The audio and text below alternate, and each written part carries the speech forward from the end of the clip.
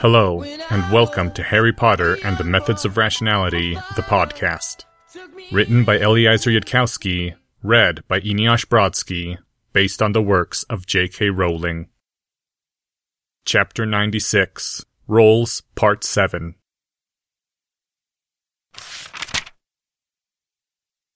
The Fourth Meeting, 4:38 p.m., April 17th, 1992. The man wearing the worn, warm cloak, with 3 faint scars etched forever into his cheek, observed Harry Potter as closely as he could while the boy looked around politely at the rows of cottages. For someone whose best friend had died yesterday, Harry Potter seemed strangely composed, though not in any way reminiscent of unfeelingness or normality. "I don't wish to talk about that," the boy had said, "with you or anyone."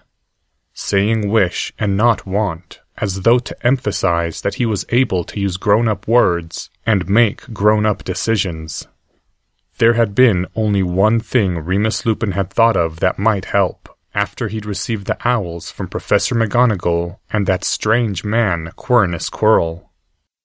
"There's a lot of empty houses," the boy said, glancing around again. Godric's Hollow had changed in the decades since Remus Lupin had been a frequent visitor. Many of the old peaked cottages looked deserted, with green leafy vines growing across their windows and their doors. Britain had contracted noticeably in the aftermath of the Wizarding War, having lost not only the dead, but the fled. Godric's Hollow had been hard hit, and afterward still more families had moved elsewhere, to Hogsmeade or magical London, the deserted houses too uncomfortable a reminder. Others had remained. Godric's Hollow was older than Hogwarts, older than Godric Gryffindor, whose name it had taken, and there were families which would reside here until the end of the world and its magic. The Potters had been one such family, and would be again if the last Potter so chose. Remus Lupin tried to explain all that, simplifying it as best he could for the young boy. The Ravenclaw nodded thoughtfully and said nothing, as though he had understood it all without need of questions. Perhaps that was so. The child of James Potter and Lily Evans, the head boy and head girl of Hogwarts, would hardly be stupid. The child had certainly seemed highly intelligent for the little time that they had spoken in January, though at that time Remus had done most of the talking. There was also that business with the Wizengamot which Remus had heard rumors about, but Remus didn't believe a single word of that, any more than he'd believed it about James betrothing his son to Molly's youngest.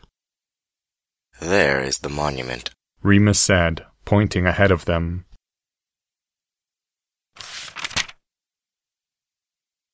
Harry walked beside Mr. Lupin toward the black marble obelisk, thinking silently. It seemed to Harry that this adventure was essentially misguided. He had no use for grief counseling. That was not Harry's chosen path. So far as Harry was concerned, the 5 stages of grief were rage, remorse, resolve, research, and resurrection. Not that the usual 5 stages of grief had any experimental evidence whatsoever that Harry had heard about. But Mr. Lupin had seemed too sincere to refuse, and visiting James and Lily's home was something Harry felt he ought not to turn down. So Harry walked, feeling oddly detached, walking silently through a play whose script he was not interested in reading. Harry had been told he wasn't to wear the cloak of invisibility for this journey, so that Mr. Lupin could keep track of him. Harry was morally certain that Dumbledore, or both Dumbledore and Mad-Eye Moody, were following them invisibly to see if anyone tried for the bait. There was no way Harry would have been let out of Hogwarts with only Remus Lupin for a guard.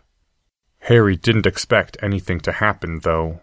He'd seen nothing to contradict the hypothesis that all the danger centered on Hogwarts, and only Hogwarts. As the two of them walked closer toward the center of town, the marble obelisk transformed into... Harry drew in a breath. He'd been expecting a heroic pose of James Potter with wand leveled against Lord Voldemort, and Lily Potter with arms outstretched in front of the crib. Instead, there was a man with untidy hair and glasses, and a woman with her hair let down and a baby in her arms, and that was all.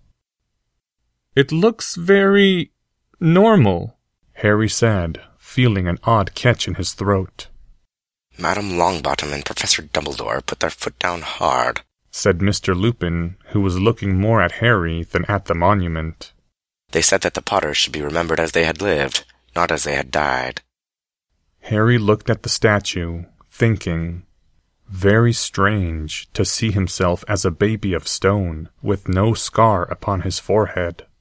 It was a glimpse at an alternate universe, one where Harry James Potter, no Evans Verus to his name, became an intelligent but ordinary wizarding scholar, maybe sorted into Gryffindor like his parents. A Harry Potter who grew up a proper young wizard, knowing little of science for all that his mother was Muggle-born, ultimately changing not much. James and Lily wouldn't have raised their son with what Professor Quirrell would have called ambition, and what Professor Verus Evans would have called the common endeavor. His birth parents would have loved him very much, and that would not have been much help to anyone in the world except Harry. If someone had undone their death. "You were their friend," Harry said, turning to look at Lupin. "For a long time, since you were children." Mr. Lupin nodded silently. Professor Quirrell's voice resounded in Harry's approximate memory. "The most likely difference is not that you care more. Rather, it is that, being a more logical creature than they, only you are aware that the role of friend ought to require this of you." "When Lily and James died, did you think at all of whether there might be some magical way to get them back? Like Orpheus and Eurydice? Or the, what was it, Elrin brothers?" There is no magic which can undo death. There are some mysteries which wizardry cannot touch. "Did you do a mental check of what you thought you knew and how you thought you knew it, and how high the probability was of that conclusion?" What? Could you repeat that, Harry? "I'm saying, did you think about it anyway?" Mr. Lupin shook his head. "Why not?" Because it was already done and over. Because wherever James and Lily are now, they would wish me to act for the sake of the living, not the dead. Harry nodded silently. He'd been pretty sure of the answer to that question before he'd asked. He'd already read that script. But he'd asked anyway, just in case Mr. Lupin had spent a week obsessing about it, because Harry could have been wrong. The soft voice of the defense professor seemed to speak in Harry's mind. Surely, if Lupin truly cared, he would not need special instruction for something as simple as thinking for 5 minutes before giving up. Yes, he would, Harry answered the mental voice. Human beings wouldn't suddenly obtain a skill like that just because they cared. I learned about it because I read library books, produced by a huge scientific edifice. And that other part of Harry said, in that soft voice, "But there is also another hypothesis, Mr. Potter, and it fits the data in a much less complicated way." No, it doesn't. How would people even know what to pretend if nobody had ever cared? They don't know. That is what you observe. The two of them walked onward toward a certain house, past a long row of occupied wizard cottages and other cottages overgrown with vines, coming finally to the house with half its top blown off and green leaves growing over into the inside, behind a shoulder-high wild-growing hedge lining the sidewalk and a narrow metal gate. Mr. Hagrid had probably stepped right over it, being unable to fit through. The gap in the roof was like a giant mouth had taken a circular bite from the house, leaving spines of wood, what had maybe been support beams, sticking out. To the right side, a single chimney still stood upright, uneaten by the giant bite, but leaning dangerously without its former support. Windows were shattered. Where there should have been a front door were only splinters of wood. To this place Lord Voldemort had come, silently, making less noise than the dead leaves slithering along the pavement. Remus Lupin put a hand upon Harry's shoulder. Touch the gate. Harry reached out a hand and did so. Like a fast-growing flower, a sign burst from the tangled weeds in the ground behind the gate. A wooden sign with gold letters, and it said, "On this spot, on the night of 31st October 1981, Lily and James Potter lost their lives. They were survived by their son, Harry Potter, the only wizard ever to withstand the killing curse. The boy who lived, who broke you-know-who's power. This house has been left in its ruined state, as a monument to the Potters, as a reminder of their sacrifice." In a blank space below the golden letters were written other messages, dozens of them, magical ink that rose to the surface and gleamed brightly enough to be read before fading and giving way to other messages. "So my Gideon is avenged. Thank you, Harry Potter. Farewell wherever you are. We will always be in the Potter's debt. Oh James, oh Lily, I am sorry. I hope you're alive, Harry Potter. There is always a price. I wish our last words had been kinder, James. I'm sorry. There is always a dawn after the night. Rest well, Lily. Bless you, boy who lived. You were our miracle." I guess that's what people do, instead of trying to make it better. Harry stopped. The thought seemed unworthy of this place. He looked up and saw Remus Lupin gazing at him with a look so gentle that Harry wrenched his eyes away to the blasted and broken roof. "You were our miracle." Harry had always heard the word miracle in the context of how, in the natural universe, there was no such thing. And yet, looking at the ruined house, he suddenly knew exactly what the word meant. The note of grace, all unexplained. The blessing inexplicable. The Dark Lord had almost won, and then in one night all the darkness and terror had ended. Salvation without justification. A sudden dawn from out of the darkness, and even now, nobody knew why. If Lily Potter had lived beyond her confrontation with Lord Voldemort, she would have felt that way when she saw her baby alive afterward. "Let's go," whispered the baby boy 10 years later. They went. The graveyard's entrance was guarded by a lockless gate of the sort that kept out animals, with a place to stand while you moved the door from one side of the standing place to the other. Remus took out his wand, Harry was already holding his, and there was a brief blur as they stepped through. Some of the stones rising up from the ground looked as old as the wall in Oxford that his father had said was around 1,000 years old. Hallie Fleming said the first stone that Harry saw, in a carving almost invisibly faded with the erosion of time. Vienna Wood said another.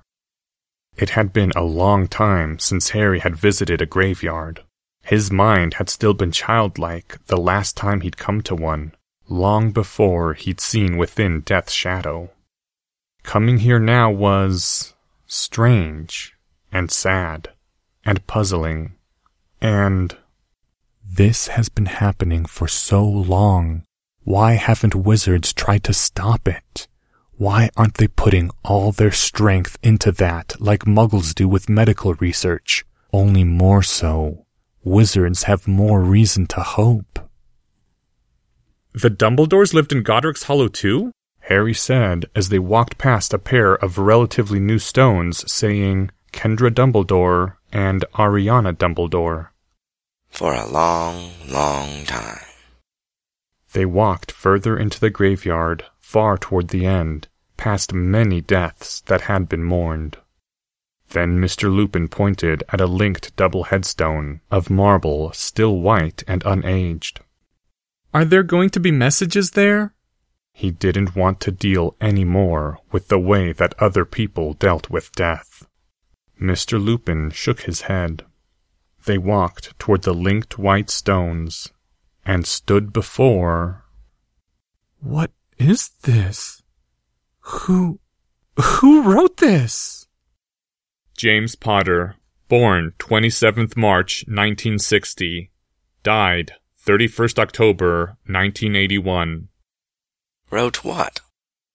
Lily Potter, born 30th January 1960, died 31st October 1981. This! The inscription!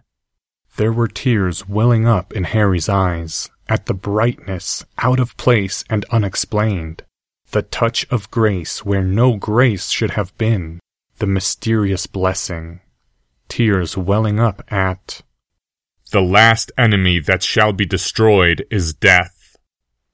That's the motto, I suppose you could call it, of the Potters.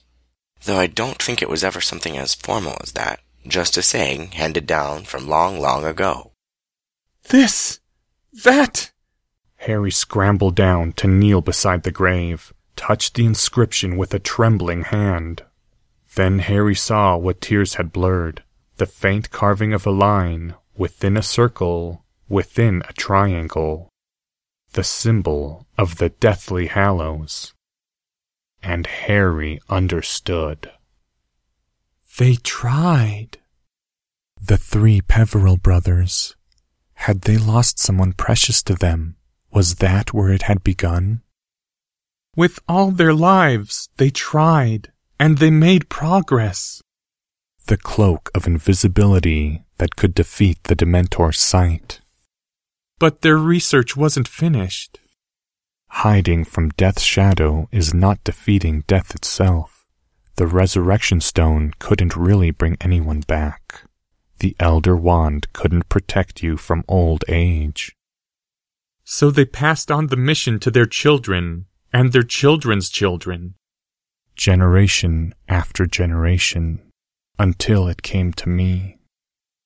Could time echo like that, rhyming between this far into the future and that far in the past?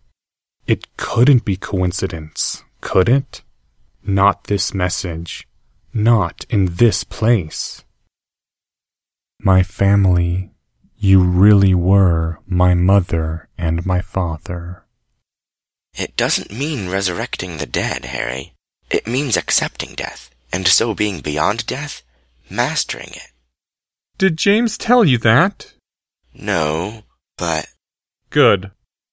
Harry rose up slowly from where he had been kneeling, feeling as though he were pushing up a sun upon his shoulders, raising the dawn above the horizon.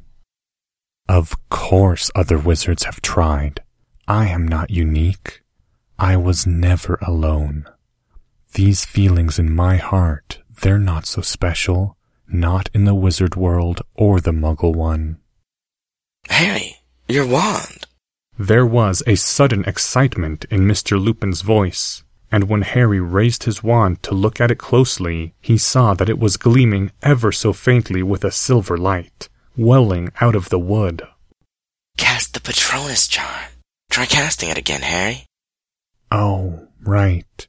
So far as Mr. Lupin knows, I can't. Harry smiled, and even laughed a little. I'd better not. If I tried to cast the spell in this state of mind, it'd probably kill me. What? The Patronus charm doesn't do that. Harry James Potter Evans Verus raised his left hand, still laughing, and wiped away some more tears. You know, Mr. Lupin, it really takes a Baroque interpretation to think that somebody would be walking around pondering how death is just something we all have to accept, and communicate their state of mind by saying, the last enemy that shall be destroyed is death. Maybe someone else thought it sounded poetic and picked up the phrase and tried to interpret it differently. but whoever said it first didn't like death much. Sometimes it puzzled Harry how most people didn't seem to even notice when they were twisting something around to the 180-degree opposite of its first obvious reading. It couldn't be a raw brainpower thing. People could see the obvious reading of most other English sentences. Remus Lupin was staring at him with wide eyes. You certainly are James and Lily's child. Yes, I am. But that wasn't enough. He had to do something more.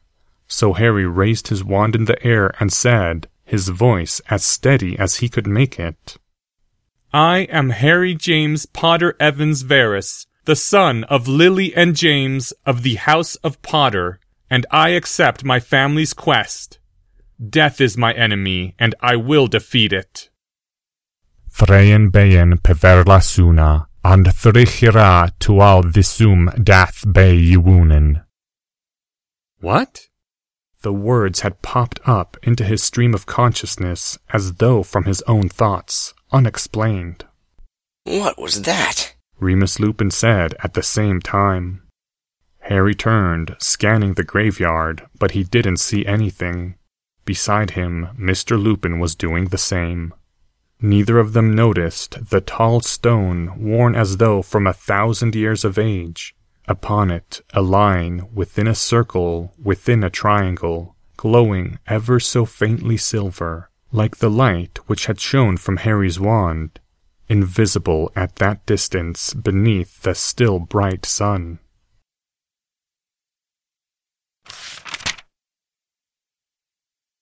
Some time later. Thank you again, Mr. Lupin. The tall, faintly scarred man was about to depart once more. Though I really wish you hadn't. Professor Dumbledore said that I was to portkey us back to Hogwarts if anything unusual happened, whether or not it seemed like an attack, which is eminently sensible. Harry nodded, and then, having carefully saved this question for last, Do you have any idea of what the words meant? If I did, I wouldn't tell you, Mr. Lupin said, looking rather severe. Certainly not without Professor Dumbledore's permission. I can understand your eagerness, but you should not go trying to uncover any ancestral secrets of the Potters until you're an adult. That means after you've passed your newts, Harry, or at least your owls.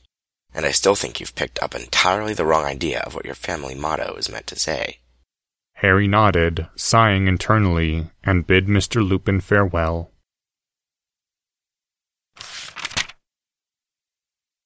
Harry went back through Hogwarts to the Ravenclaw Tower, feeling strange and strengthened. He would not have expected any of that, but it had been all to the good. He was passing through the Ravenclaw common room on the way to his dorm. That was when the shining creature came to him, gleaming soft white beneath the candle fires of the Ravenclaw common room as it slithered out from nowhere, the silver snake.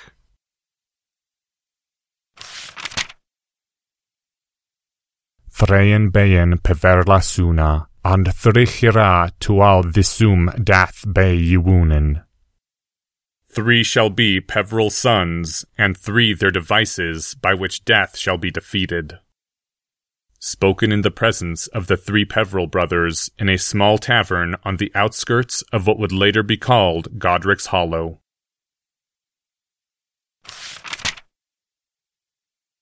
End Chapter 96. Thank you to the following people: Remus Lupin, Alan Hogan.